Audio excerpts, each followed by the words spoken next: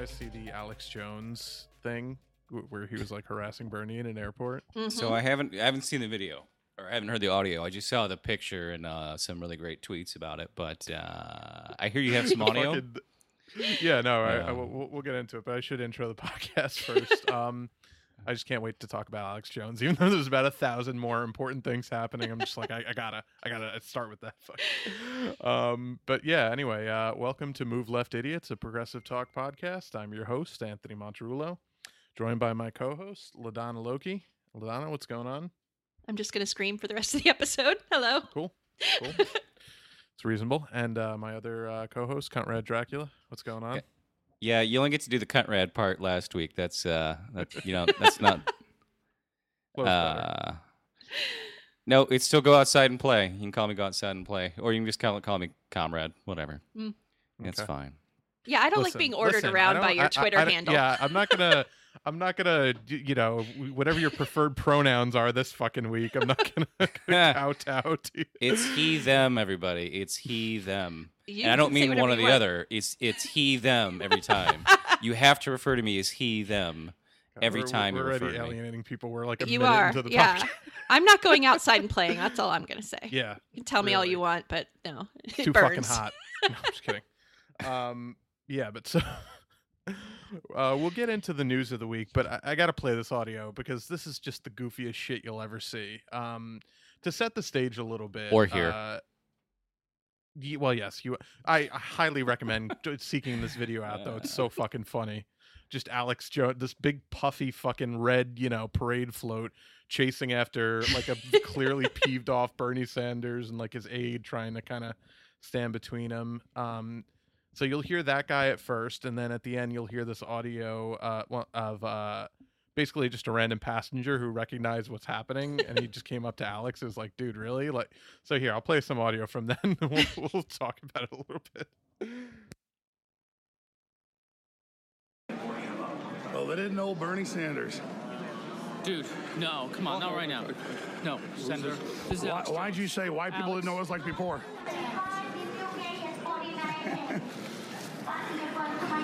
Let me guess, you guys aren't flying first class, are you? Why's he running? Anyways, you guys flying first class, you shouldn't be. I got a coach ticket in my pocket. They don't do that in Venezuela. Oh, like it's $100,000 bounty? I'm gonna walk this way. Don't touch me. You just hit me, bro. You put your hand out, Alex. You're gonna do that socialist thing where you like bump into people and say they did? Alex, I'm walking back. Hey, Bernie. Bernie, why are you running, bro? There we go. Karl Rove didn't run like this. He at least talked to me. I'll talk to you. You want to have a conversation? Well, he said white people don't know what it's like to be poor. This is why people are poor. Why? Because you're following... What? He said white people don't know what it's like to be poor. I thought it was a really racist thing to say. When you're white, you don't know what it's like to be living in a ghetto. You don't know what it's like to be poor. You don't know what it's like to be hassled when you walk down the street or you get dragged out of a car. You guys are so afraid of stuff. Wow, Bernie Sanders runs from Alex Jones. There you go. They already got it now. Don't worry. Get my beautiful face on camera. Don't worry, we'll destroy America.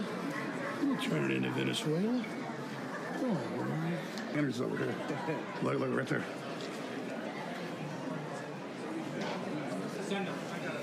Bernie, why'd you say white people don't know what's like before? Don't touch me. Alex, don't touch me. Ooh. Don't touch me, Alex. You guys have fun. Gotta be around the general public, huh? It's kind of a bad thing. You're on the proletariat like that when you're a ruling class commie? Huh?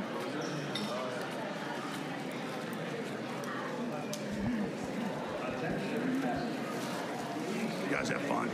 You're having fun. We're all having fun, aren't we? We're gonna win. Don't worry. America's coming back. America's coming back. We'll win. Have a good one. The truth is, the left is the most vicious, evil ideology the planet's ever seen. Mr. Sanders, why do you think socialism works better than capitalism, and why do you live in a capitalist country? I don't know why you're running from me. Where are you flying today? You going to apologize to the Sandy Hook families, Alex? Well, that's the media misrepresents that. That's that. You apologize for all the wars you guys launched, the Democrats?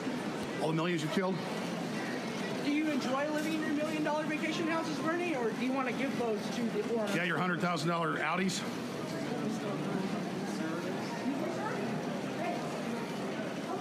What do you think about the fact that 98% of mass shootings occur in gun-free zones? Bernie, do you want to get rid of those? Why'd you stop being an idiot for a second? It's okay. I know, it's okay. Are you mad Hillary stole the election from him? I'm mad you're a Sandy Hook denier. That's all. You guys are religion. You think that's like some big... Who's my guy? What guy am I? I mean, you like Hillary. What guy am I? No, you like Hillary. Did I bring up Hillary? No, don't worry.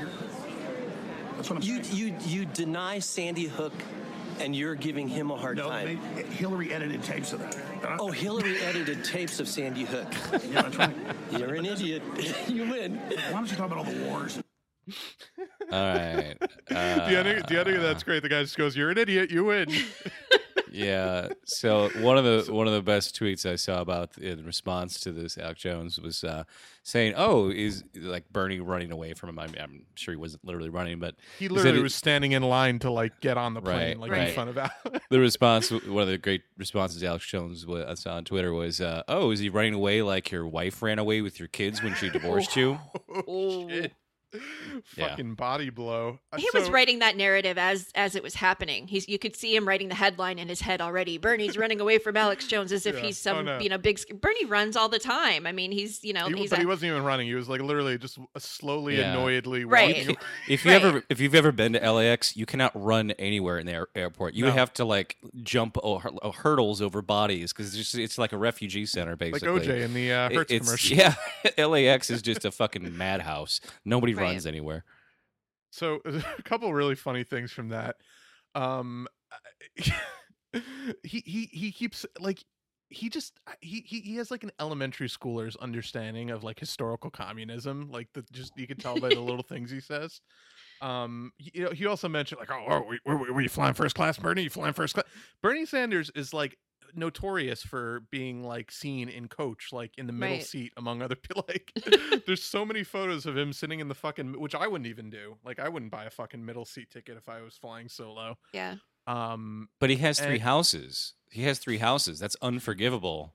It is. It's unforgivable. By the way, I do want to mention that because, and by the way, centrist, this is what you sound like when you say stupid shit like that on Twitter. You sound like fucking Alex Jones. Like, they do. Just FYI. They do. But I do just want to address that because it is true that he has 3 houses, but people don't understand. One of Bernie's houses is a log cabin that's smaller than a 1-bedroom apartment that I owned once. I looked it up. Yeah, no, it's actually pretty shitty. It's not even as nice as the house I live in, which is not, a crazy. One house is like basically a lake house, which is a really old, like, like imagine like your grandfather's lake house. It looks like that, fucking like 70s wallpaper, like that kind of deal. One of his houses, they actually inherited from like Jane's father, I believe. And he has one place in DC because he works in DC and needs to not it's like to Vermont every fucking day. And it's a little townhouse. It's a little DC townhouse, which if it's actually close to Capitol Hill, it's going to be a little bit expensive. Yeah, but it's still pretty fucking modest if you look at the thing. He also has worked in public service for fucking 30 years and has probably made, over $1 million in salary from public service. He's not he's still one of the poorest members of Congress, and he's not it's that thing where they attack him for growing up a poor Jew, and then they attack him for now being apparently a wealthy Jew, and it's like you realize the thing they really have a problem with isn't the wealth or the poverty, it's the other thing, Yeah, no, obviously. And it's just absurd. And it's of course the typical although of course liberals use it all the time, but it's the typical right-wing tactic, which is take your biggest weakness and project it onto your opponent. Because he's, one of the poorest members of Congress. Like the person that most of these liberals who attack him support, Hillary Clinton, is a fucking, what can we even say about Hillary? She's a, like, Chelsea Clinton's Manhattan apartment is $10 million. I mean, and I don't even know what the fuck the Clinton compound in Chappaqua. I know Chappaqua. Westchester County is the richest county in America. I happen to live in Westchester. I'm not, in the rich part. But well, it's because that's where the X-Men live. They have the whole yeah. It's true. I always loved that as a kid when I would be like, oh, school in Westchester. I'd be like, let's find this fucking thing. Like, let's Come on, I can be an X-Man. But yeah, you know, or X-woman. I was gonna say, yeah, you could play that again. But it was just so it was just so fucking funny, and I just love the guy at the end, just like, dude, you're gonna give him a hard time. You said that like Sandy Hook was a hoax. He's like, oh, Hillary edited tapes of that. Hillary edited. I don't think Hillary could edit anything. Yeah. I just had this hilarious image of Hillary, like, you know, scrounched over a fucking Final Cut Pro 10, you know, with a bunch of fucking cheese doodles like next to her, like just. I don't know. I mean, after seeing Tim Kaine's tweets today, I'm confident a lot of these people actually do some of this work late at night. Fucking, all right, so soy Tim Kaine, yeah, Tim Kaine, who said Russia coming to a G7 summit is like taking Gallagher to a farmer's market, and he had a GIF of Gallagher smashing fruit, and I was just like, wow, a timely and relevant reference. I can't imagine why you lost. You know, I was like, did Dennis fucking Miller write this joke for him? Good God. Yeah, that was what Dennis Miller was hard at work at for 3 days in his lab. His joke laboratory. Man, Russia be like, Gallagher, of course.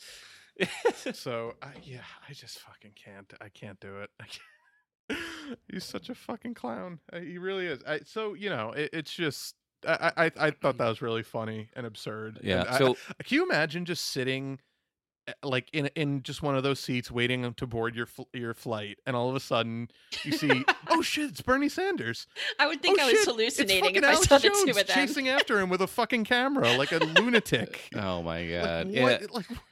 His whole shtick is to like try to just goad people into confrontation. That's all he is. And there's a million of these right-wing fucking video bloggers out there. There was a guy who did this at a big union rally at the Michigan Capitol about 6 years ago, and he was going around trying to like aggressively interview union members. InfoWars guy?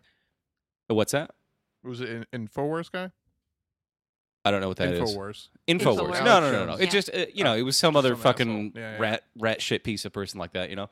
And he just kept like trying to goad union members into punching him, right? So finally one did, right? And of course he gets it on Fox News saying, "I was attacked by these union thugs." It's like, well, so he tried to press charges, and the judge threw it out because the judge said, "Well, I want to see the whole video." And the whole video showed that he was deliberately antagonizing people and like just, you know, puffing his chest up next to him and be like, you know, come on, man, come on. So finally when he got fucking decked, the judge was like, you know what? You deserved it.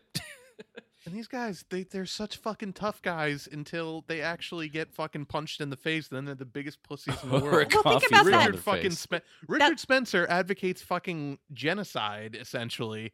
But he's like the littlest fucking, you know, bitch in the world when he gets punched by a couple of lady that called the police on the black people that were barbecuing. You know, the second that the cop showed up and she starts bawling her eyes out.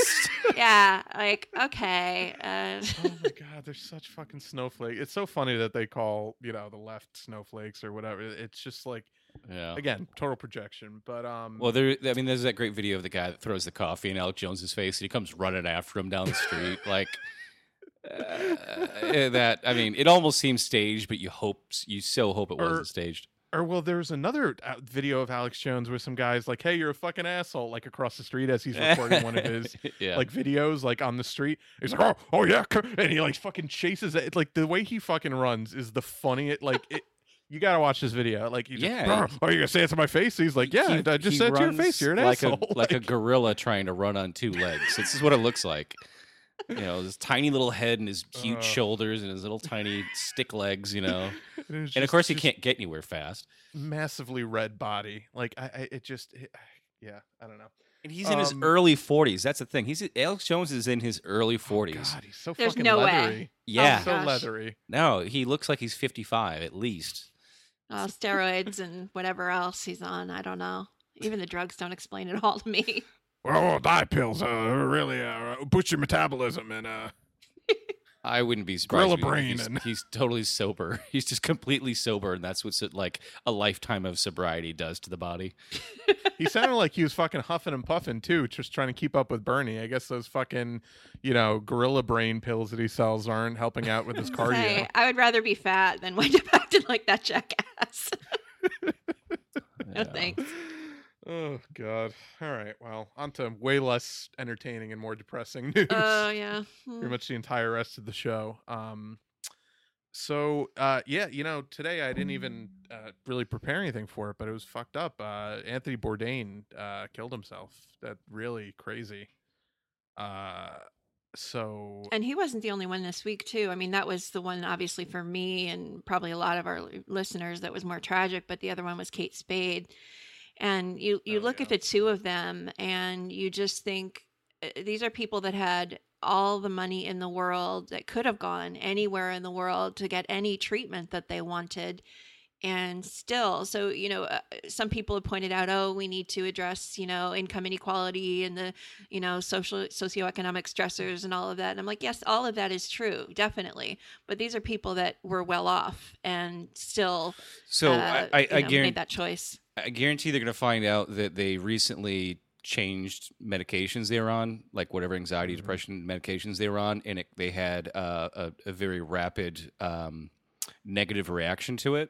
And I know this happened to somebody that was a roommate of mine where he was on anxiety, depression meds all his life, but he never had suicidal thoughts until he changed prescriptions, and within 6 days he killed himself.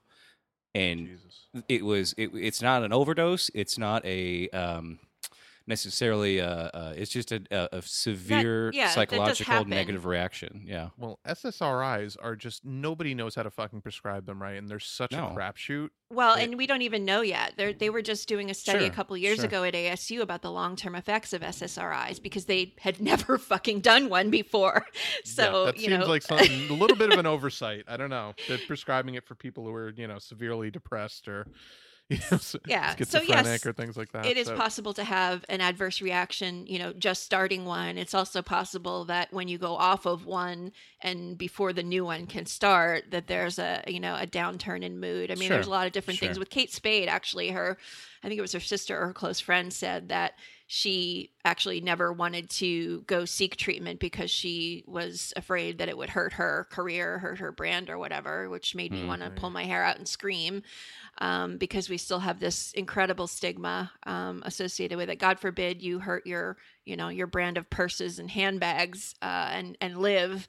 That seems to me to be the more reasonable choice. But I know you're not thinking clearly when you have these thoughts. It's a cycle. It's but more to the point of celebrity, it's like they don't. There's people who are wealthy and have fame and everything, and they're afraid to go to the doctor because they know that somebody may sell their medical records to the tabloids and it gets published. Right. So they feel like they have no privacy when it comes to doctor-patient confidentiality, and that would scare the shit out of me too. If that my whole life or my whole career was based on that, and I knew there was people that would pay money to sell my medical records.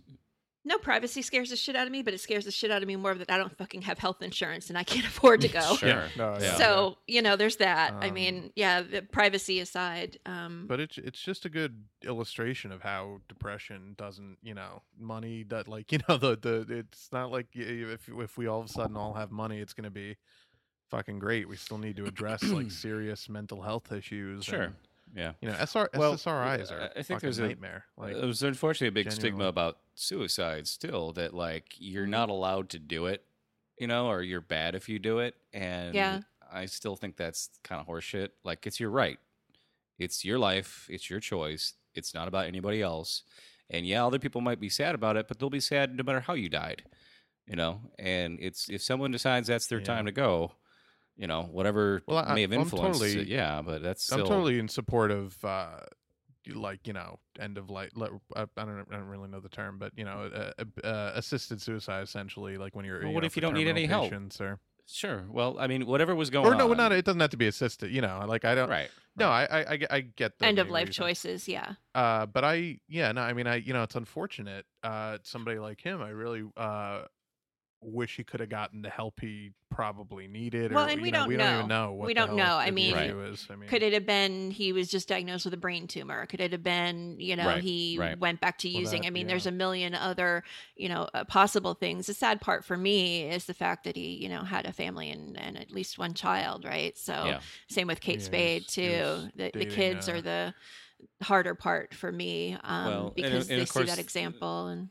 Yeah, yeah. Well, that's. I mean, of course they're going to personalize it. You can't help that when that is your own family. I understand that. But people that are Right. just liked his show and were like, "That's selfish." It's like, no, you're selfish for Yeah, just it's wanting a your weird show to thing go on say. forever. It's a weird. The real fucking thing to tragedy, say. though, is that Henry Kissinger is still fucking alive.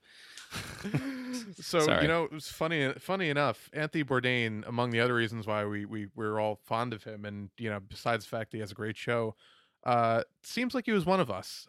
He had a great quote that I want to read you guys. We read it on the show when we were talking about Henry Kissinger for some other reason.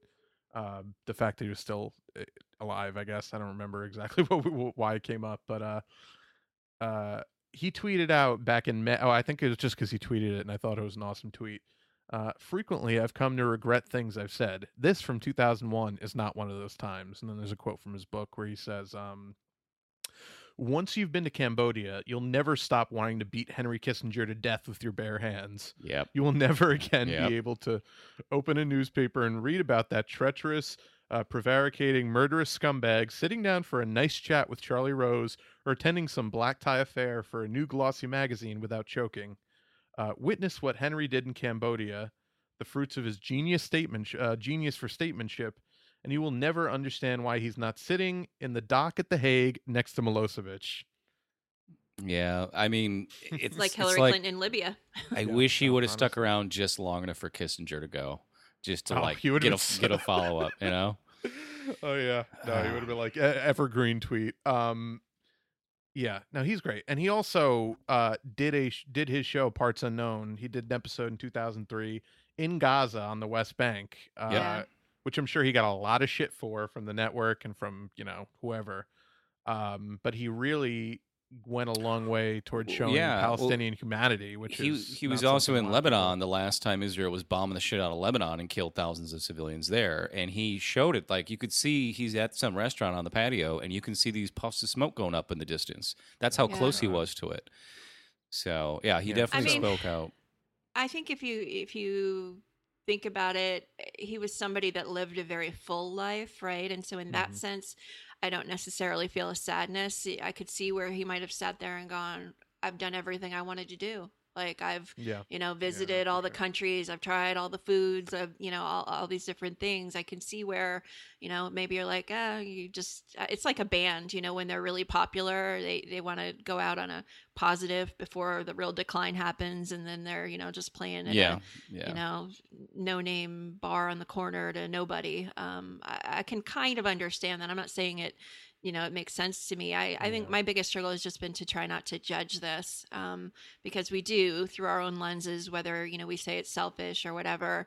I've just been trying to just wait and listen for, more details to come. Obviously, it's never going to make sense to most of us because of his wealth and because of, the privileges that he had and all of that. But, Well, he also wanna worked really understand. hard. I mean, doing a travel show looks like it's all He used to fun be and addicted games, to heroin, but I think. you, Yeah, he you did. have to. I mean, you're producing your own show, and you have to be personable with people, and you're on the road with a bunch of film gear. Like it's not an easy job at all. It's still really hard Yeah, work. It seems like it'd be a pain. in I the saw ass. somebody that wrote in the New Yorker about him, and they were talking about how incredibly accessible he was. How other celebrity chefs, Guy Fieri, or others, you have to go through firewalls full of people to get to them. Right. And Bourdain was just always accessible, always willing to do an interview. A big podcast, a small one, like it didn't matter. He was just there and willing to talk to people, always on time or early for appointments, all of those kinds of things. So Yeah, it was I get the sense he was decent. Yeah. Yeah, he's a Ron Perlman of cooking shows. look like No, Ron I just- Perlman. he does. He does. He had the same hair as Ron Perlman. So. Yeah.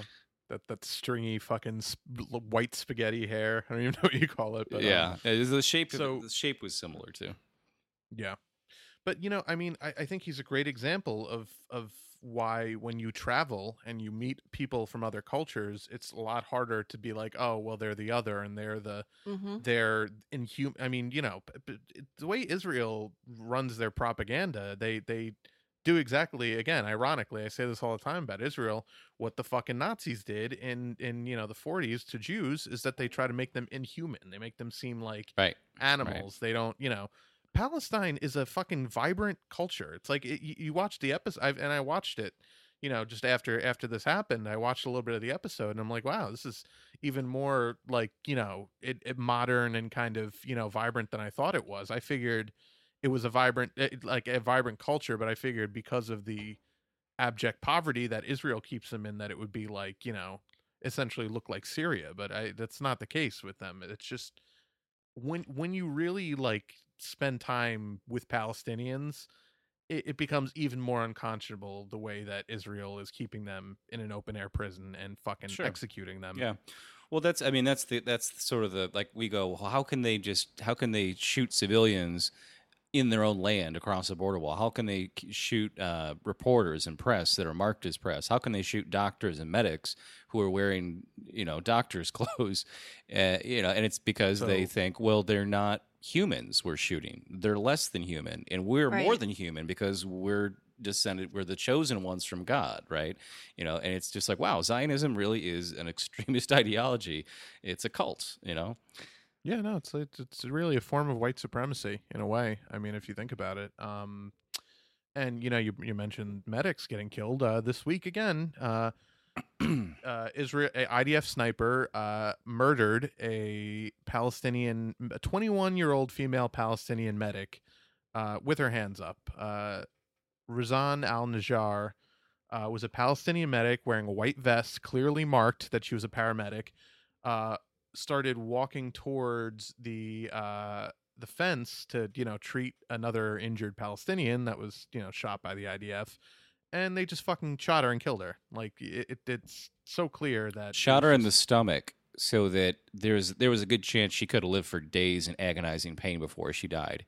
I mean, that's why you aim for the intestines and stomach and bowels, is to cause fucking barbaric, a horrifyingly long, painful death where you die of like septic infection of your organs. Basically, that's why you shoot someone in the stomach. And I should point out to people, this was not an accident. The IDF is one of the highest trained militaries in the world. The IDF snipers are probably the best division of snipers in the of any army in the fucking world that we know of. Like, I mean, honestly, there's such a high level of training that they do, because they're we talked about before, they're conscripted from a young age. They're fucking animals. I mean, they're absolute animals, like the IDF. I don't know. I mean, I just don't know how much more the fucking world at large can look at this and say, well, it's a complete, like, I want to fucking slap, and all the time at work, in just day-to-day life, people, like, when you talk about this, and I talked to my boss about this today, who's Jewish, and he goes, well, and I just want to fucking slap people when they start to defend Israel. It's like, you're apologizing for a bunch of fucking genociders. Like, would you apologize for South Africa? I mean, it's death squads. We're a country that doesn't have a lot of talking room, though. I mean, we're caging people right now in this country. We're caging families and children, putting them in. Well, but they're not citizens, though. I mean, that's not the same thing. Bingo, yeah. See. All right, so I got a little Department of State story. I'll keep it short. So I'm always advising people on what to do based on my knowledge of the law and just different practices and political climates and everything.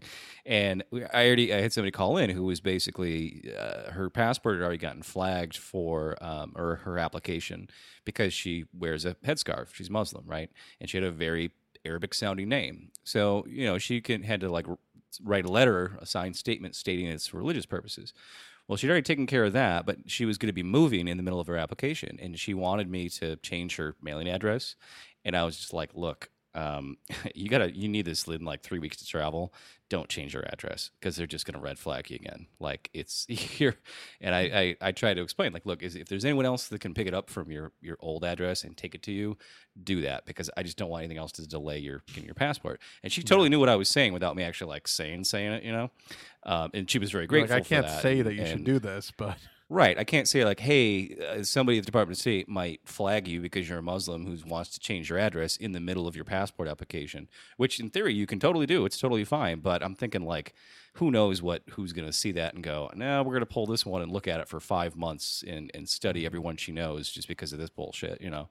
So she understood what I was saying. I was just kind of like, yeah, don't change your address. Just go with it as is. Have a friend pick it up and mail it to you once it arrives. We're a country of fucking lunatics. And now the IDF is releasing deceptively edited videos to try to smear this woman that they fucking murdered. First, they said that they meant to shoot somebody else, which, yeah, okay, you're fucking it's sniper, which is what the highest trained sniper unit in the fucking world, meant to hit somebody else, but hit this woman who was slowly walking towards you Right. with her hands up. Yeah, that makes sense. And they released some video of somebody that kind of was dressed similarly, throwing a tear gas canister with like horror music underneath it. It was like fucking 10 seconds of video. It was such a crock of fucking shit. Right. And then they took something she said out of context from a totally separate video, and they clipped it the way these right wingers do, where they try to make it sound something the total opposite of what they actually said. Like when police kill a black kid, and they're like, "Oh well, look, he's been smoking pot before." Like what? Right. He was no angel. Yeah, that's what they said about her. They literally said she was no angel. Yeah. Fucking hell. It's like they had the same playbook. And I just, yeah, I don't know. And again, I'm just fucking speechless because it makes me furious. And at the UN that day, a bunch of other countries tried to pass a resolution to protect demonstrators at the border. And guess who was the sole dissenting vote to shoot it down? I'll give you America. one fucking guess. Our good buddy Nikki Haley, at the fucking UN. Oh man, I mean, it's just so. History is going to look back on this so unfavorably. I just can't even stress enough. The thing is, we don't even look back on like the decades of Israel's history of aggression and violence negatively. You know what? Today is also today's the 50th anniversary of Israel attacking a U.S. Navy intelligence ship in the Mediterranean. Do you know about this? No, I don't even know about that. Okay, the USS Liberty attempted to radio for assistance while they were under attack. This is during the 6-day war, but Israel aircraft blocked the transmissions. Eventually, the ship was able to make contact with the U.S. carrier Saratoga, and 12 fighter jets and 4 tanker planes were dispatched to defend the USS Liberty. When word of their deployment reached Washington, however, Secretary of Defense Robert McNamara ordered them recalled to the carrier, so they never reached the Liberty. Back in the Mediterranean, the initial air raid against Liberty was over. 9 of the 294 crew members were dead. 60 were wounded. Suddenly, the ship was attacked by Israeli torpedo boats, which launched torpedoes and fired artillery at the ship. Under command of its captain, the Liberty managed to avert 4 torpedoes. One struck the ship at the waterline. Heavily damaged, the ship launched 3 lifeboats, but the lifeboats were then attacked by Israeli ships in violation of international law. So that's what Israel does to our own Navy, America's Navy. And why were they attacking us? They don't say. They say, "Oops, it was a mistake." The same way they say it's a mistake if they bomb a hospital. But then they also say all of our targets are precision, and we never miss, and we never choose a target without reason. So this is during the 6-day war when all this shit was going down there. But yeah, so they murdered a bunch of U.S. soldiers who it wasn't even an armed ship; it was an intelligence ship. It was like a recon ship. Yeah, and McNamara ordered our own military not to defend our own navy, who was under attack by Israel. And McNamara, no repercussion. the same one from Fog of War? Yeah, our buddy. Yes. Hey, yes. Take a listen to our other podcast. Yeah. So remember Fog how of War little review available in our archives. Remember how little it took for us to go to SoundCloud.com/newsletter. war against Vietnam?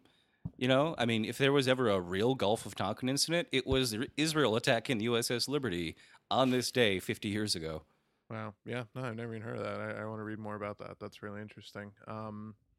Yeah. I genuinely cannot wrap my head around how a country that was created as a refuge for survivors of the Nazis in the 40s became such a right-wing, fucking murderous, oppressive, fascist country and regime. Like I can't. I genuinely, and I'm sure there's somebody who's a scholar in Israeli-Palestinian conflict or just Israeli statehood who can explain this to me. But well, remember that the don't winners understand. always get to write the story. So, But I mean, they weren't I'm even sure that winning, there are they were people like from back then that would say that refugees. the entire existence of Israel was something different than it was. I mean, I'm just saying that, Yeah. what we're taught and what the full reality is are two different things.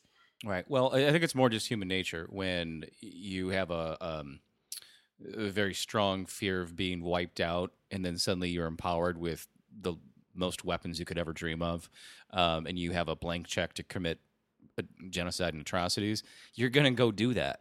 It's just it's the bullied becomes the bully. That's kind of like us after we won the Revolutionary War. Yeah, well, The it's British almost fucking killed us all, and then we won, and then we're like, oh great, now we're gonna fuck with everyone else's country.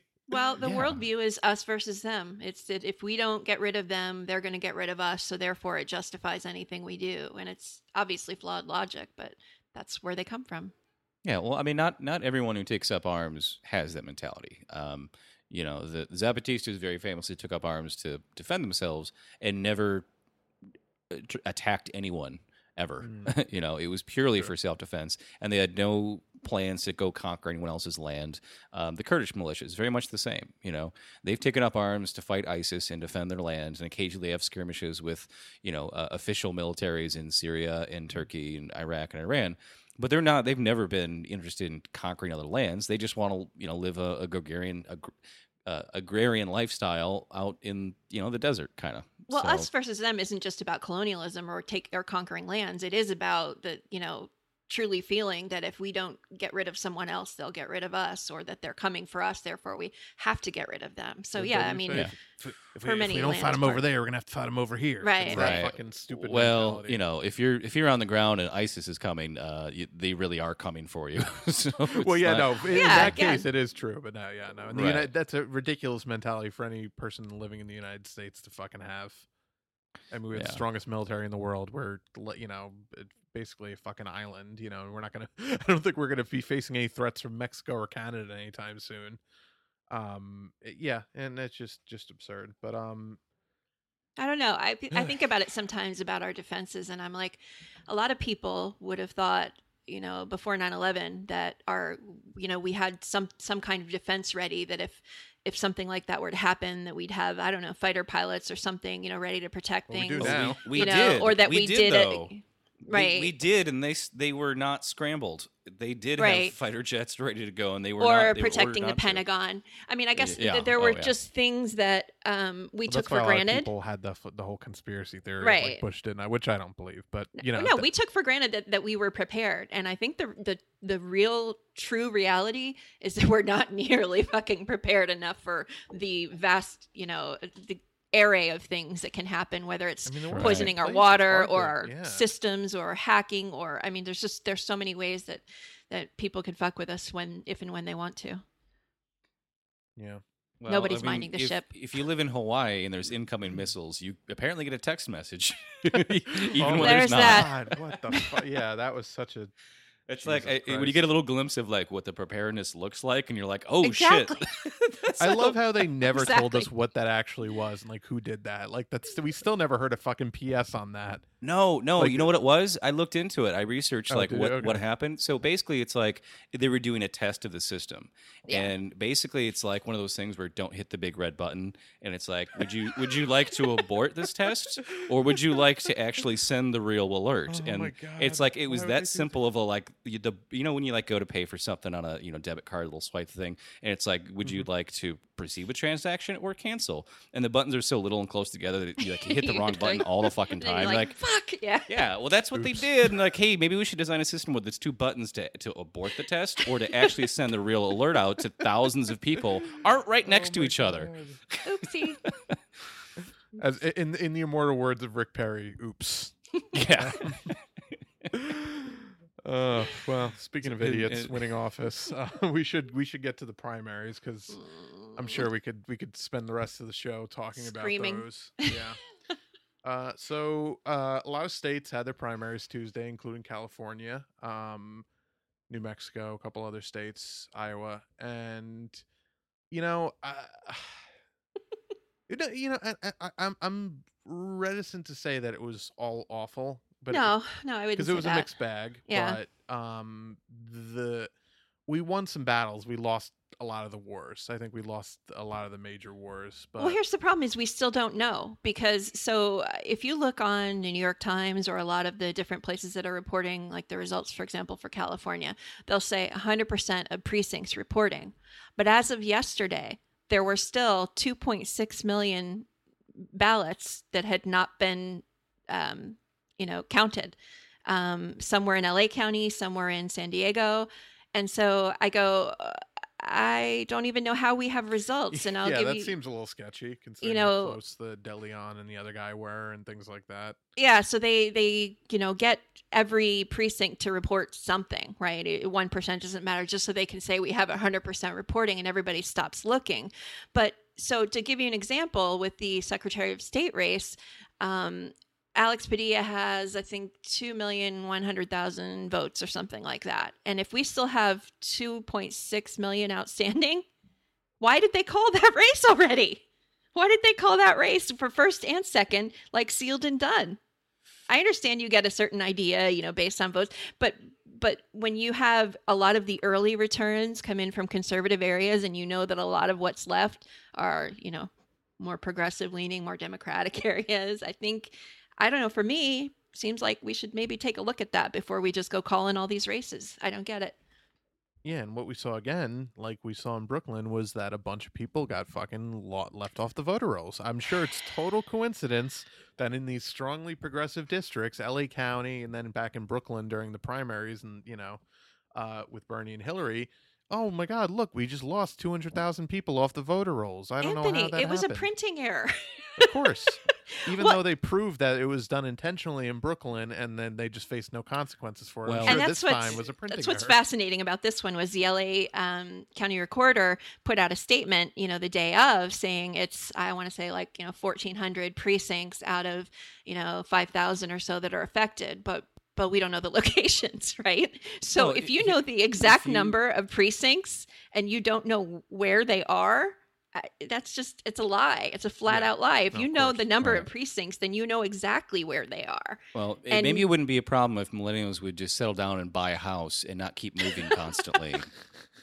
You ever think about that, millennials? Just buy a house. Oh God! Stay in the same voting district. I don't know if you saw, but we should actually work harder for less money and for longer than our parents. I don't know if you saw that fucking lovely article this week. Yeah, that was a good one. I like that. Well, so there's different analyses on this California thing, and I don't think the whole story has been written yet, obviously, with all those votes outstanding. Initial story was it was low voter turnout, that only 20% of registered voters actually turned up to vote.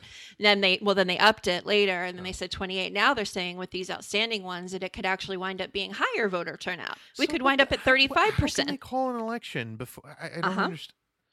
It's California. They called it for Hillary the day before it actually took place. They are time traveling demons in California, apparently. Yeah. Well, and they only audit, if they audit, at all, they audit 1% of the votes. So there's no audit. That's not a bingo. fucking audit. There's no audit in the universe that is a representative audit at 1% of the It's sample. like the IRS. They only audit 1% of your income. I mean, why else?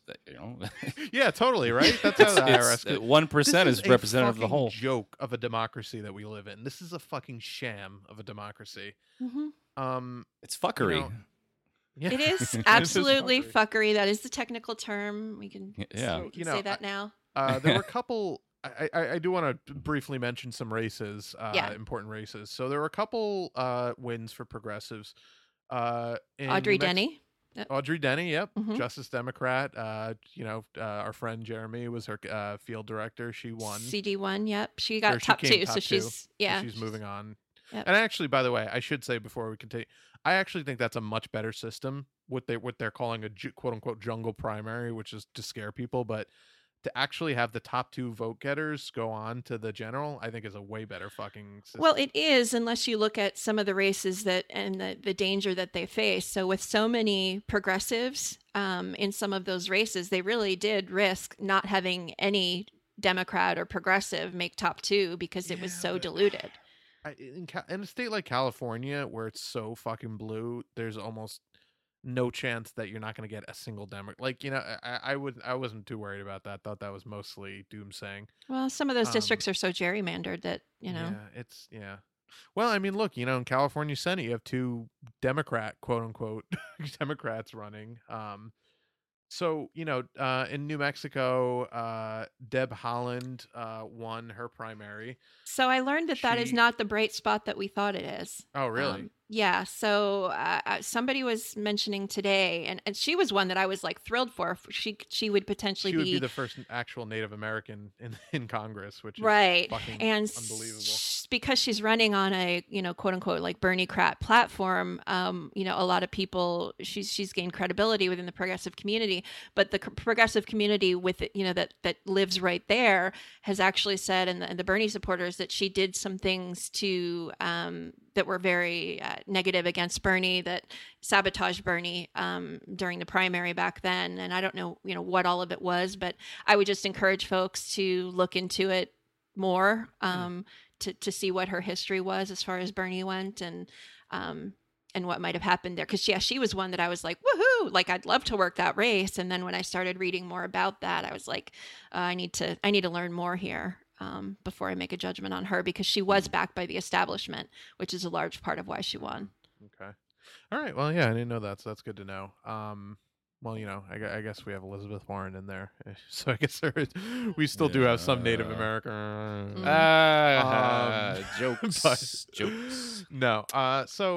And that, by the way, considering we are the United States of America and we've never had a Native American congressperson, that's pretty fucked up.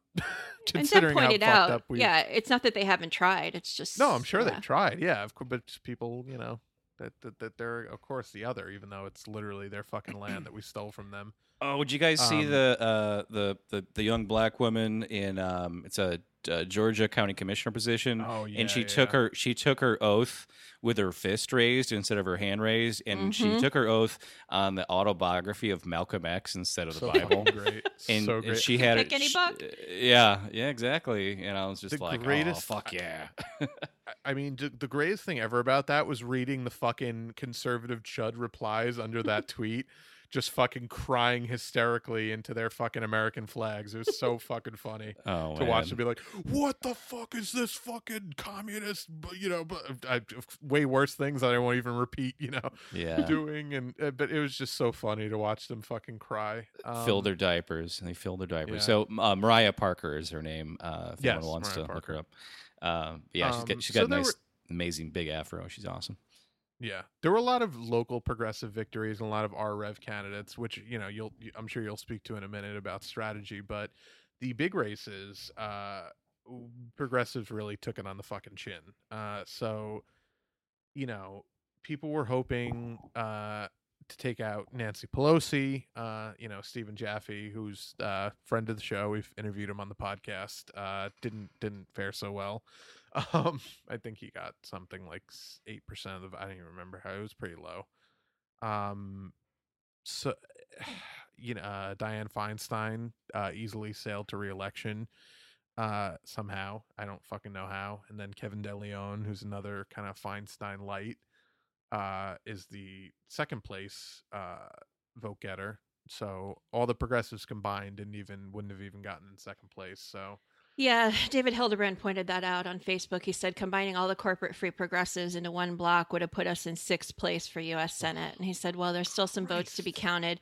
Bernie Sanders had 2,300,000 roughly votes in California in 2016. Where the hell were the progressives? Well, hey, if 2.6 million votes are still to be counted, I think we know exactly where they are. I have a couple thoughts about that. Number one, I think it's a little premature, and I get the fucking sentiment of like, guys, what the fuck? We do need to turn out, and which I agree with.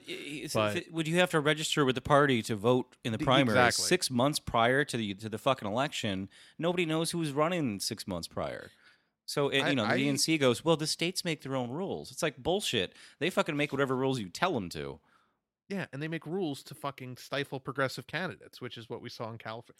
The fucking California Democratic Party is run by a pharmaceutical lobbyist. I mean, the issue is that these candidates have no exposure, no media attention, and no fucking money.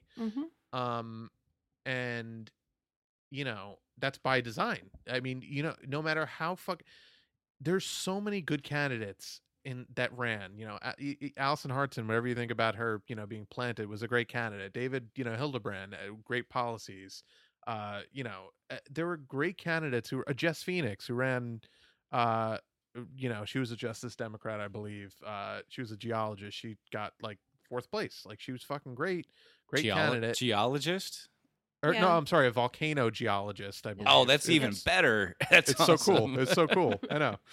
Coolest fucking Just thing all in the the world. ways And she was a great progressive slogans, too. like our campaign is erupting with.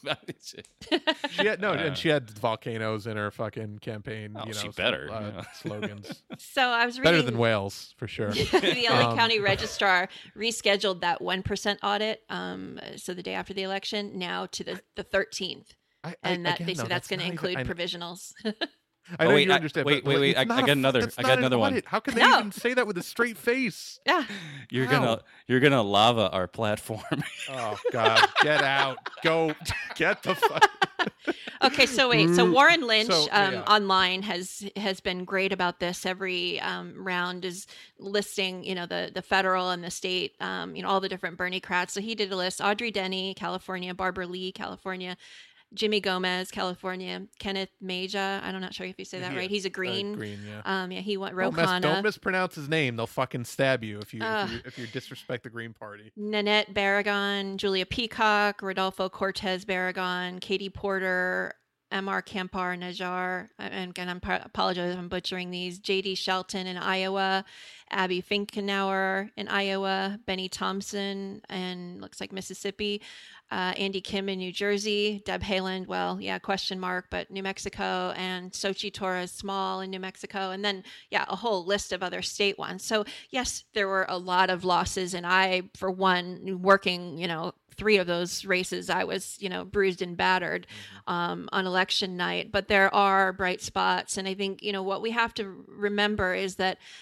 this doesn't happen overnight, you know, and a lot of the thing to celebrate here is that so many people were inspired by Bernie Sanders, raised their hand, said, yes, I'll step forward, you know, I'll do this. And the lessons that are learned this time around, you know, I intend personally, and I hope we all do, to take the candidates, you know, that have gone through it this time around, and with whoever I work with next time around, have them meet up and compare notes. I know candidates have said things like, you know, they wasted money in the wrong places, or, you know, on consultants that didn't deliver. And so there's a lot of discussion about how do you know who to trust, you know, whether you're investing in digital or field. I mean, there's just so many learnings and lessons that will come as a part of this. And so we can't expect it, as much as we want it to, we can't expect it to happen overnight. Yeah. So I have a couple thoughts about strategy. The heavy hitters, Dianne Feinstein, Nancy Pelosi, you know, Andrew Cuomo coming up.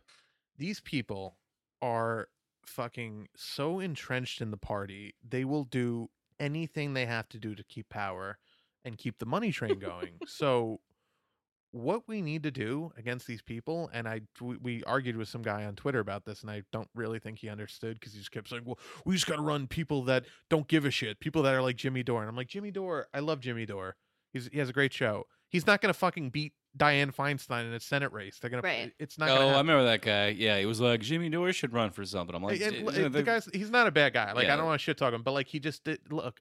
I've been around these races a lot. I've studied a lot of you know, campaigns and how shittily they've done. The Shittily. what the one fucking campaign against the Democratic superstar incumbent that's been kicking ass has been Cynthia Nixon. And the lesson from her campaign to me, and this is what I really think we need to start doing, the problem that all these people face, Allison Hartson, all these people, they could be the best candidates in the world with the best policies in the world. If you went into the ballot box in California and you covered names, like you didn't have any names printed, but you said this person supports Medicare for all, free college, ending the wars, and this person voted for the Patriot Act, voted for the Iraq War, doesn't support marijuana legalization, supports the death penalty, people would vote for an Allison Hartson or a David Hildebrand fucking 80-1, because we know the polling in the Democratic Party nationwide, 80% support Medicare for all. How many do you think in California support Medicare for all? Probably 90%. We need to get rid of that little so- I symbol behind the name that says who the incumbent is. I think that's part of it. Well, no, but genuinely, people walk in the booth, and again, a lot of people just say, "Oh, I know who Dianne Feinstein is. Yep. She's a Democrat. She's a good guy." Yep. We need I genuinely think so. Two things, two pieces of strategy. I think we need to push, and maybe Rokana can push this because he's like the fucking ideas man. For a federal ballot expansion where it's basically just next to each candidate's name, the candidate gets to select 3 sentences that describe their policy positions.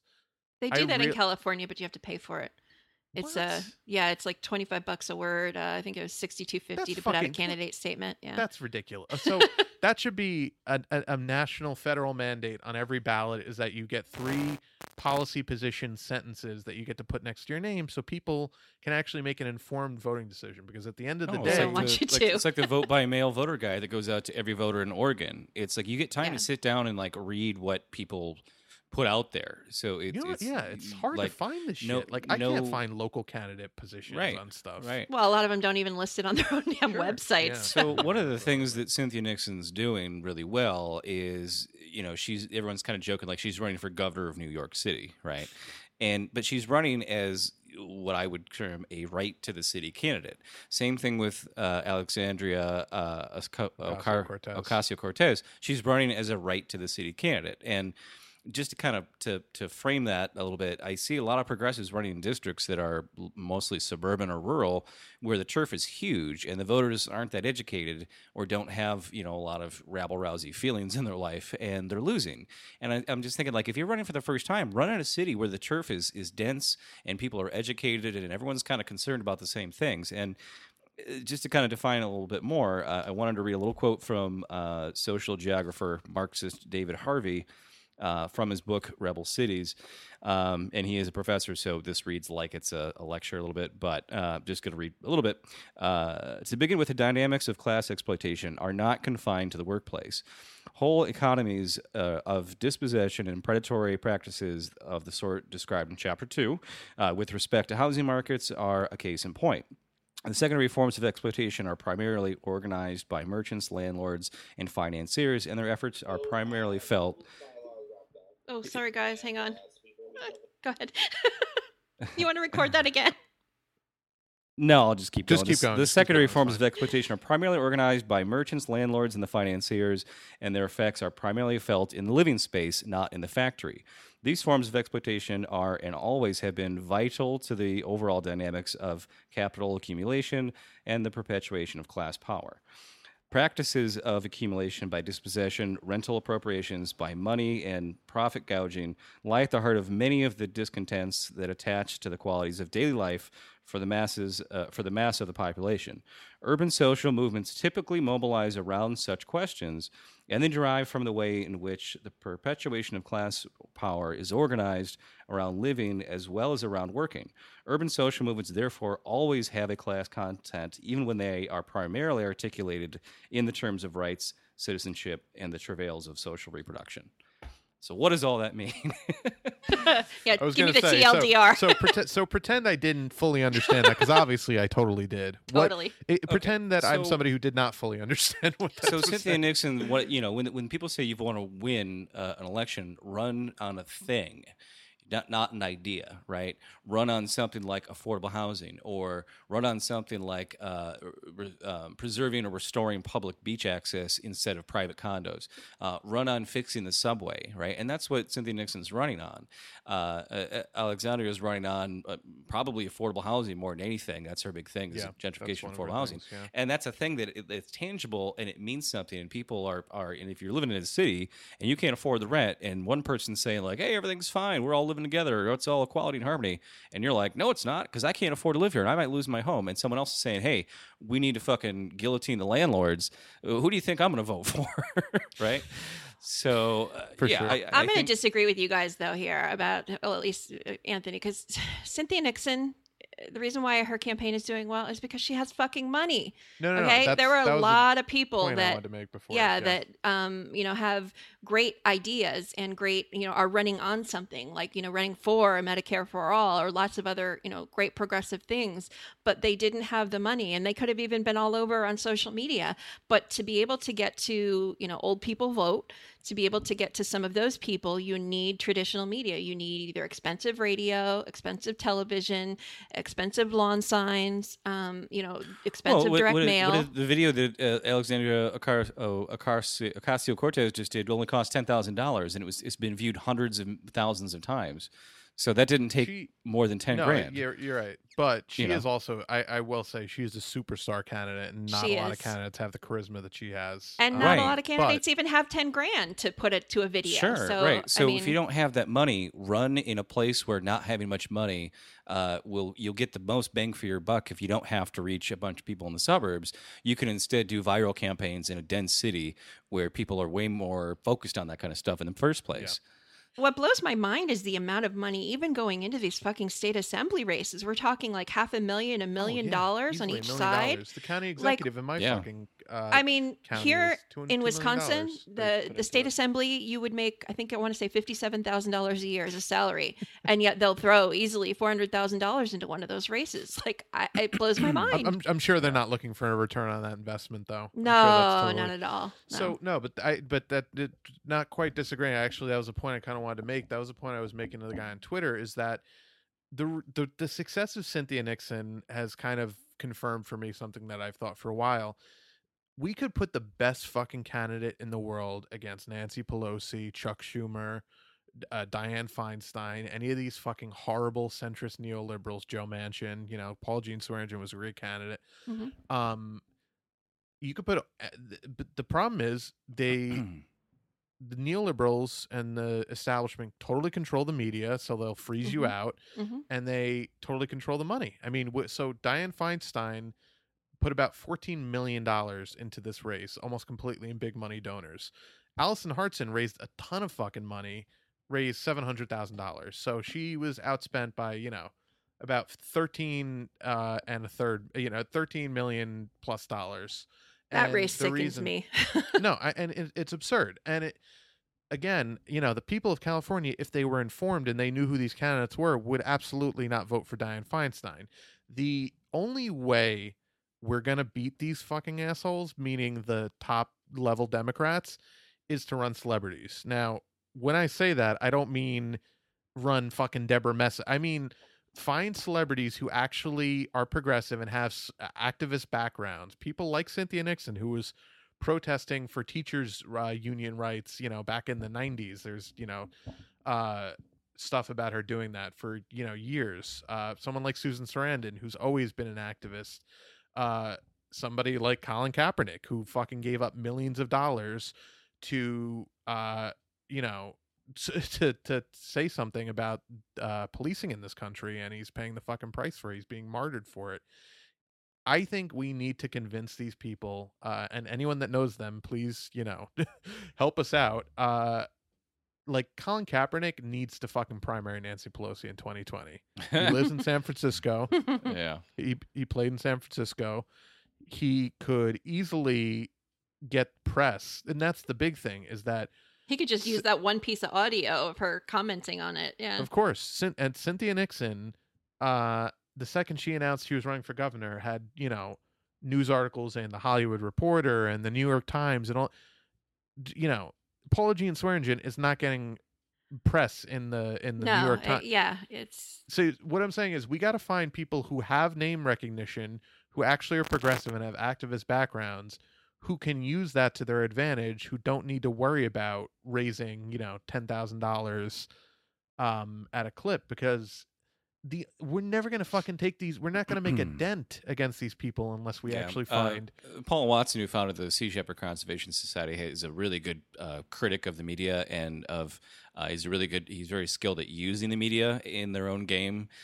So he's always like, why not use celebrities to get on your side, on your cause, and then the media can't ignore it. The media loves scandal, conflict, fame, and celebrity. And it's like, if your cause to save the wolves doesn't have a celebrity, the media is not going to show up for it, right? So if you want to save the wolves, you want to save the whales, get some fucking celebrities on your side, because then the media can't ignore you. They cannot ignore you. It's other people. I mean, other people show up because they're celebrities. Sure. Yeah, they want to be close to the magic. But also, I mean, the general public does not have time to pay attention, or the desire to pay attention to the goings on of fucking inner Democratic Party politics. So Right. the only way to reach them is to get in these big races. And again, in small races, you can do a lot on the ground. And Alexandria Ocasio-Cortez is totally proof of that. I think both of the things that you and I were saying are true. That in the cities, you can totally run a campaign like she's running. But against these heavy hitters, like, the Feinsteins and the Cuomos and the Schumers and all these other people. Well, I mean, that's the thing. It's like it's a gotta whole get state. It's a whole big-name state. people. You're have to looking pick your at a battles. level of turf that's so large that as a beginning candidate, as a first-time candidate, you can't touch that. You'll never touch that. You're Right. an No, ant. but even for Pelosi, who's a district, like anyone who has that much money and that much backing from the party, Sure.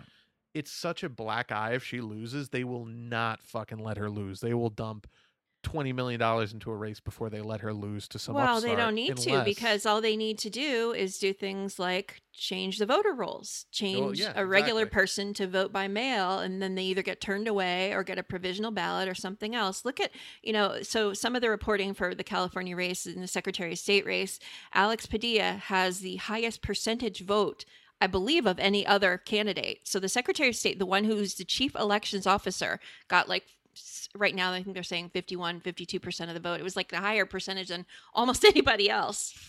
He like doesn't even, if you're gonna do this, like at least have the I don't know, humility or something to like not give yourself the most. It's like, no, I don't even fucking care. The guy didn't even really run at all. He put like almost no money into it. He just showed up with Kamala Harris They and a never couple have to other put in people. Any fucking effort, these establishment No. types. Kevin DeLeon didn't do a fucking thing to campaign. Got second number one, we don't even know if those votes were legitimate. But number two, they just funnel all this money, and the narrative that the press wrote was it was Kevin DeLeon versus Dianne Feinstein, Right. and it's like the whole goal of establishment incumbents is to pretend that your opponents don't exist, and the only way with these big name incumbents to counter that is to make the person running against them so big and so well known that it would be absurd for them to pretend like they don't exist. Like, you think Nancy Pelosi could duck a debate with Colin Kaepernick? Fuck no. He could go on ESPN or CNN or fucking any network of his choice and call her out, not call her out, but like say, hey, She I'd still love to- would. I mean, if I were but- if I were her advisor, I'd be like, yeah, don't do it. But you know It's not gonna what? look well for you. Everybody would fucking see that. Right. Candidates all the time call out establishment candidates for debates, and nobody fucking even knows about it. Yeah. So I really think that's the fucking strategy now with these big name, horrible, Democratic Well, you incumbents. just, I hate the role that money plays in politics. It's one of the biggest problems, that in election integrity. But the reality is that you do need money to be able to run. You need money to get your message out there, whether it's a celebrity or whatever. We need more money in these races to be able to win. And I think more the money other- in politics is the answer. Well, the other, Until we can I get guess, money out of politics, we need Yeah. money to win to get money out of politics. the other lesson here is that Yeah. women did really well. I don't remember the exact numbers, but on almost all the races that there was a female and a male or whatever, like the females did very well.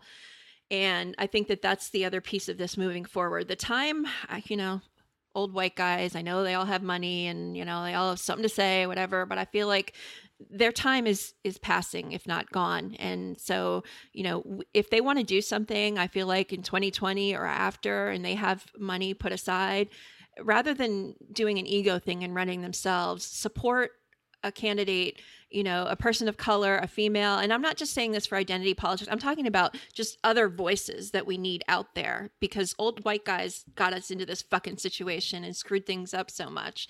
Just make sure they're progressive. That's all. I Yeah. ask. Well, yeah, no. It is. Yeah. Don't support the Gina Haspels of the world. No. It's just, But it's no, I like, agree. back in the 60s, they were like, oh, all the old suit, cigar chomping, money guys, they're on the way out. We got a new revolution coming, man.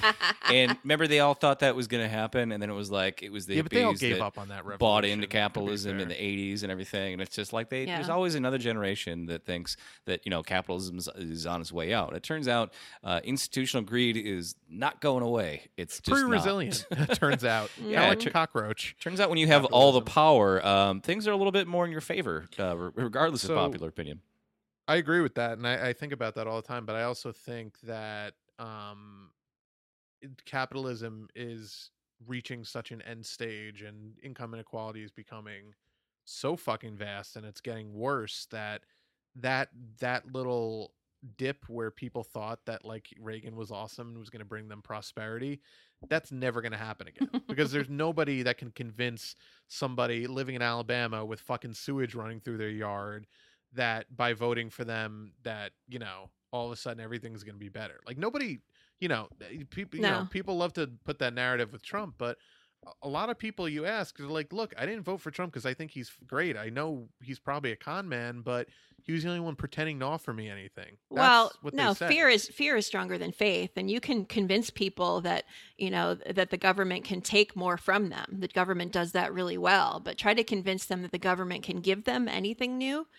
You know, it's been a long time since that's really happened. And I think that's the other piece of it is that the Republicans and, you know, anyone else actually, I mean, they pointed out how Gavin Newsom actually put out an ad that kind of supported the Republican in his race by saying, you know, John Cox stands with, you know, Donald Trump and the NRA, you know, that basically helped him to turn in number 2. You talk about Cox standing. I'm just like, I can't help it.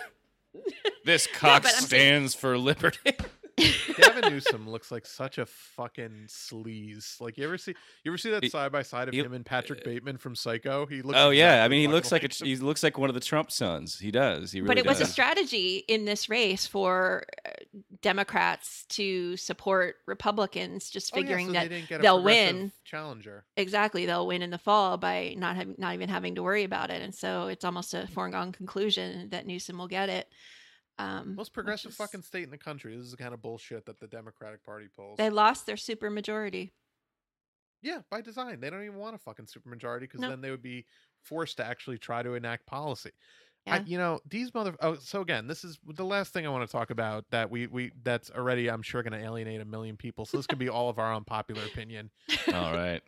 Stop fucking running independent and green and all these things. Thank you. We have so many good fucking candidates. Gail McLaughlin is a all-time great fucking candidate. Rockstar.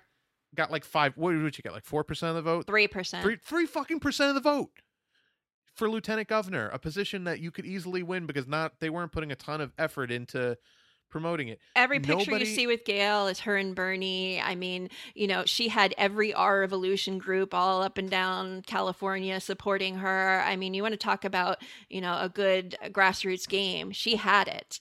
And she fucking wasted it. She wasted it because she didn't run as a Dem. She would have had it. I truly believe that. And it makes me so sad and so frustrated. Didn't we do this last week? Didn't we talk all about this last week? Okay. No, we talked about this off air. No, we did a little bit on air. I think it was my unpopular opinion. But because I was trying to kind of support the two-pronged solution kind of thing. But no, I agree with the two-pronged solution. But I think that and there are races like, you know, Kenneth Mejia came in second place, but people at the end of the day, they'll tell you, and you know, green and independent candidates will tell you this themselves. At the end of the day, people swear up and down, I'll totally vote for you. I like your policies better than either one of the parties. People, when they get in the voting booth, are scared animals. They vote for the tribe that they belong to. They'll vote Democrat or they'll vote Republican. It is so much. And this, again, look, guys, I'm a fucking socialist. I'm about 1 million miles to the left of Bernie Sanders. I'm not saying fucking go Democratic Party. And if you've listened to this podcast, you know that. You know, Comrade's a fucking communist. LaDonna is a... I don't know whatever the fuck she is. Nobody here is a fan of the Democratic Party or telling you to vote for the Democratic Party and that they're awesome. I'm saying in primaries, the best and most effective solution to take out these fucking candidates is to run and as Democrats and primary them and take over the party. We are never going to get anywhere with this fantasy of a people's party that no major politician is going to get behind and support. It's just not going to fucking happen, guys. Like, well, it's got to become easier to register for a party. I mean, you can do it whenever you want to, but it's like, well, if you didn't know much about politics and, you know, it's like, well, where do I even go to register to vote? Can I re-register? Well, yeah, you have a percentage in California that registers American Independent Party, which is just whack ass Right. conservative, Yeah, they're super far right. radical. Well, fucking New York, you had to register 2 months ago to vote in September's primary. So, but again, and people will say, well, see, why would you support that party? I don't fucking support that party. I want to take over that party so we can get rid of that fucking rule and have same-day registration. The only way that's going to ever happen. Yeah, exactly. I want to give the Democratic Party a virus of communism and socialism. That's right. It spreads fast, by the way. Turns out like when you have the worst. It's like dominoes falling. That's how fast the virus spreads. Turns out when you have the worst income inequality since the Gilded Age, socialism tends to spread pretty quickly. I don't know. I'm being radicalized on air. It's happening. I'm no longer for peaceful revolution, guys. I've given up. I'm like, you know what? If people don't see it anymore, you're not going to get the people that you want elected, because we have all this money in elections and we have no election integrity. Okay, so here's sorry. So I don't even know at this point what it's going to take. But if voter apathy was a piece of it, then people aren't showing up because they don't believe that any of this can change. They think it's so rigged and so fucked. So I'm pretty close to done thinking about peaceful solutions here. So you ready to give up Starbucks? God damn you! Well, I don't know if you I'm guys totally not sipping Starbucks right now. You totally fucking are. By the way, we all get paid every time we mention Starbucks. I don't know if anyone knows that, but no, I mean the Starbucks is a put a horrible free drink fucking in my account. horrible fucking company. There are except for worse companies. Their ice mocha latte, which is really smooth and goes down easy, and I think it's only about $3.99 for a venti if you go there. No, if you mention Move Left Idiots, you get half off. Oh man. So no. By the Look, way, we all have our hypocrisies. I'll take that as mine. I'll take it gladly. Well, I don't know if you guys know, but Howard Schultz, he stepped down as CEO of Starbucks. Everyone thinks he's trying to run for president, and he made a statement about how the Democrats are moving too far to the left. So I'm sure that's a great winning strategy, Howard.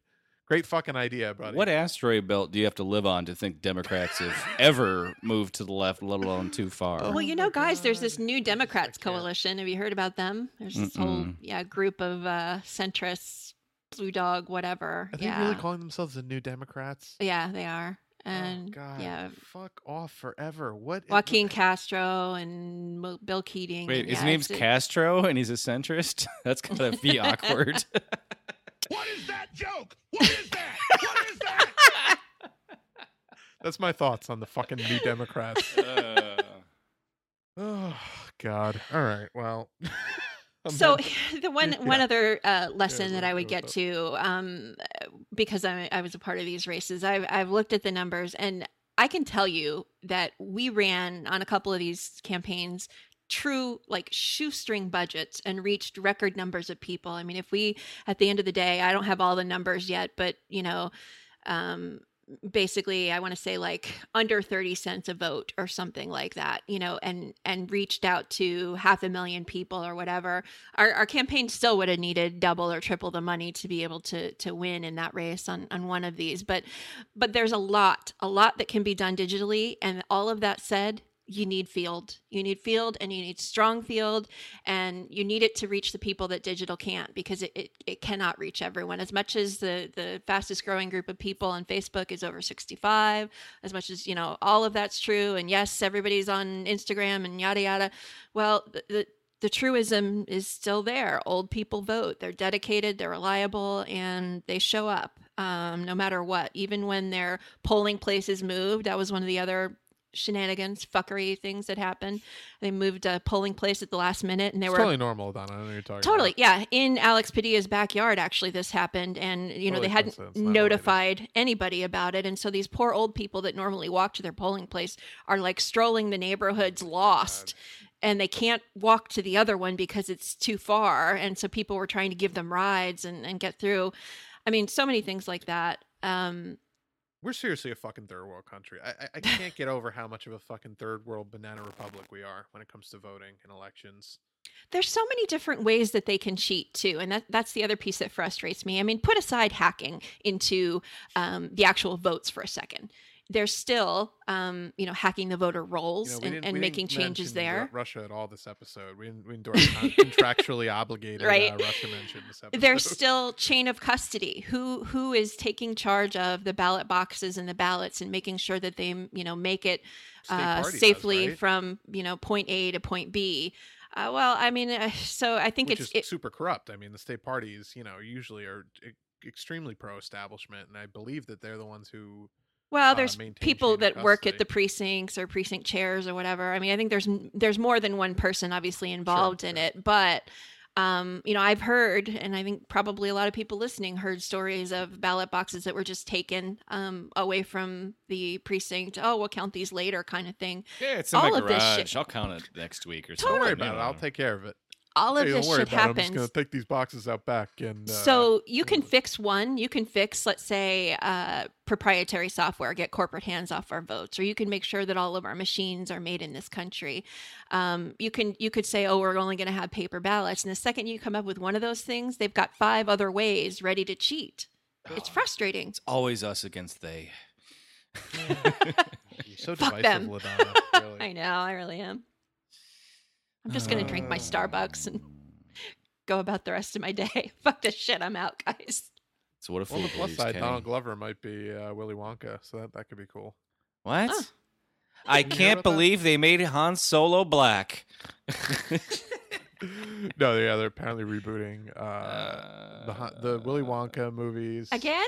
Yeah. Well, Didn't they just do this? Yeah, anything's gonna be better than the Johnny Depp version. That's true. But no, that I was actually genuinely cringe. think that Donald Glover would be perfect for Willy Wonka. He's got like the right, kind of like bouncy. Like as an actor, he could totally play off the whimsical, but also the serious, and he could sing. And But like what? Maniacal. He's too creative for it. He's just too creative for it. I don't want He to might not see do him it. Yeah, do. he might not. Yeah, that's you true. know, it's like you already did another Lando for Star Wars. Like you don't need to go play Willy Wonka. Like just keep doing the creative stuff. I don't need this shit regurgitated every fucking 10 years. I don't want to see Well, property guys, they after don't property. have any new ideas. It's just rebooting old shit. That's all that there is anymore. Well, there you will know, never be anything new speaking of- again. Moonlight. Rebooting. They are Moonlight.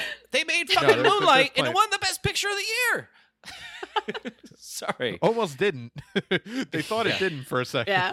Just the irony that that Moonlight got to physically take the Oscar out of the hands Oh, of the that's so whitest funny. movie of the year. And I love La La Land, but just the irony, they get like Oh, the it's like the poetic whitest justice movie of it. all time, though. Yeah. No, Yeah, legit. I mean, a white dude trying yeah. to be like a jazz musician, and like Exactly. John Legend's Um, like, dude, you gotta fucking chill the fuck out with your shit. Yeah, that's my favorite scene in the movie, by the way. No, it's great. I love it. But yeah, so. Oh, but no. Speaking of reboots, the new Halloween trailer came out, which actually yeah, I looks saw super that. fucking good. Yeah. I'm a big fan of Halloween. That's so. not a reboot. And it's not a reboot. It's not a still reboot. a Even though they're calling sequel. it Halloween, it's a sequel. Right? Isn't Jamie Lee Curtis in this one too? Yeah. Yeah, and it takes place. It takes place as if all the other horrible sequel, not the 2 is bad, but all the other horrible sequels didn't happen. Essentially, it takes Wasn't place she in the after one that first was one. Halloween H2O? They did in like 2000 or some shit. Yeah, where she cuts his head off. Yeah, I never even saw it, but I was like, oh, dude, that one's great. LL Cool J's in it. He plays a fucking school security. That one actually is super fun and funny, but it's not a good movie. It's like a typical schmaltzy, like early 2000s, like I Know You Did Last Summer type movie. You guys remember the horror movie that Jon Stewart was in, where he gets stabbed in the eyeball with a pencil? Oh, The Faculty. Yeah. I love that horrible movie. That movie Josh sucked, but Hartnett. it's so good. It's such a shitty Yeah, movie. yeah. It's like a bunch. It's like, hey, what if I the love that Breakfast Club fucking- but zombies? And it's just like, no, these kids would. I Never love hang out those together. awful 2000s, 90s, like Final Destination, and I Know What You Did Last Summer. I just watched The Oh, they're Disaster awful. Artist, which was about The Room. Have yeah. you guys seen that? Yeah, I'd like to. The Room check is that a one out, cult the original. phenomenon on the West Coast, by the way. It's like when you go Yeah. to see The Room at a theater, it's like a Rocky Horror Picture Show. Oh, they do kinda that. They do that in New York participatory too. thing. Yeah. Yeah. Well, yeah. I died watching it because Tommy Wiseau, the person that the Yeah. movie's about, who made the original, if you took like 3 or 4 of my ex-boyfriends and combined them together, that fucking is that guy. Oh my god. Oh my That's- god, Tommy Wiseau's there's one your guy type? that was like, well, don't get me Jesus started Christ. on my type. Oh, Now, man. between this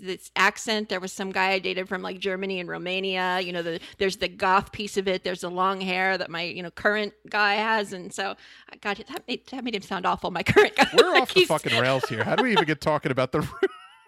That was my fault. I mean, Oh my god, we really went off the rails here. So, but you're I tearing have me bad apart, taste in Ladonna. men You're and tearing me worse taste apart, in Ladonna. politics. Lisa. Oh god, I know. Oh, hi, So Mark. great. All right, well, on that note, you should check out our movie review podcast because we clearly love talking about great and awful movies. Yes. Next week, hopefully, we're going to have a review of Black Panther for you. So if you haven't seen that yet, go check that out. Fucking kick ass. Great movie. Great Sorry. fucking movie. No My spoilers. mom liked it. My mom doesn't like any violence, not even comic book violence, but like her liberal ID poll kind of thing kicked in, and she was I was like, "Oh, gonna I say. have to go see it." She I probably have to loved go the see it. CIA character in that movie. Oh, I'm sure she loved the white good guy CIA guy that was. You know, We'll talk about that. Let's save it Yeah. for the podcast. little taste of what we can get into. But yeah, so check us out on SoundCloud, soundcloud.com/moveleft. You can find us on iTunes. We're on we're on Facebook. I never know where we are. We're here. Yeah. We're on Facebook at facebook.com/movelefidiots. I'm at Twitter God, one day I'm going to say this without fucking it up. I'm at move_left on Twitter. I'm at Polybent, POLIBENT. I'm at ChaosBot5000, and this is ironic because we were just talking about Halloween, but an account called The Real Mike Myers No, you're not just at started ChaosBot following 5000. me. Oh, yeah. Okay. Whatever it is. You can find me. Anyway, the important thing is an account called The Real Mike Myers just started following me on Twitter. I'm a little creeped out by this. Is it like Austin Powers or like Halloween? It's like a picture of a little baby, and I'm not sure what it is. It's just the name. Yeah. Yeah. That, by the way, I mean, that totally off that. That's one of the greatest fucking scores ever. That fucking like that, like that John. Oh yeah. Carpenter score. So the first one was Carpenter. Was like the second one Carpenter too? He had involvement, I believe, just in the first two movies, and now in this next one that's coming out, which is why I'm so excited for it because it's the first one he's had involvement in a long. He's produced it, even though he's dead now. No. Wes Craven died. John Carpenter's still around. No, he's not. He is. I hate to break it to you. Did he just? He has involvement in the film From Beyond the Grave. No, John Carpenter's still alive. No, he's not. You're totally thinking of Wes Craven. Somebody Google it quick. I'm Googling it right now. No, John Carpenter is still alive. You think Wes Craven died like last year?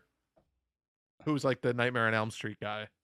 Wait, Comrade's never wrong. We're gonna have to like mark this day. I'm looking at his Wikipedia right now. He's still alive. There's no death note. What? That's crazy. This is fucking Mandela effect shit going on in real time right now. No, I really think you're thinking of Wes Craven because they've had very similar careers. Carpenter's still kicking. You know, I just learned what the Mandela effect was recently from my fucking daughter, the one you always say is awesome. Maybe She's the one who told me about it. Because my little sister is obsessed with the fucking Mandela effect. I think it's a YouTube It is a YouTube tween thing. Yeah, like it's a big thing. Let's see, John Carpenter's Twitter page. Let's see when the last time this dead man tweeted.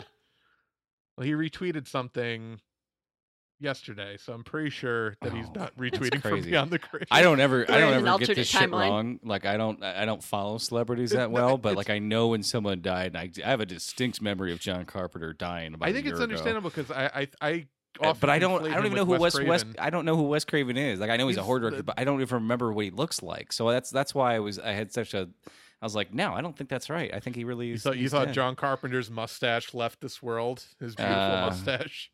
Him and John Bolton, I guess. Oh shit! John Carpenter's doing a tour, like playing his like orchestral music, kind of like Hans Zimmer does. That'd be cool to see. We're still on the podcast. Let me get off. We're just bullshitting now. This is what happens after the show. This is what happens after the show usually, guys. But yeah, check us out on SoundCloud, all that shit. Keep your eyes out for Movie Left this week. I think it's going to be a really good one. I'm pretty excited to talk about it. Rate, review, subscribe. Rate, review, subscribe, all that shit. Support Starbucks, small business, really good company. And we'll catch you next week.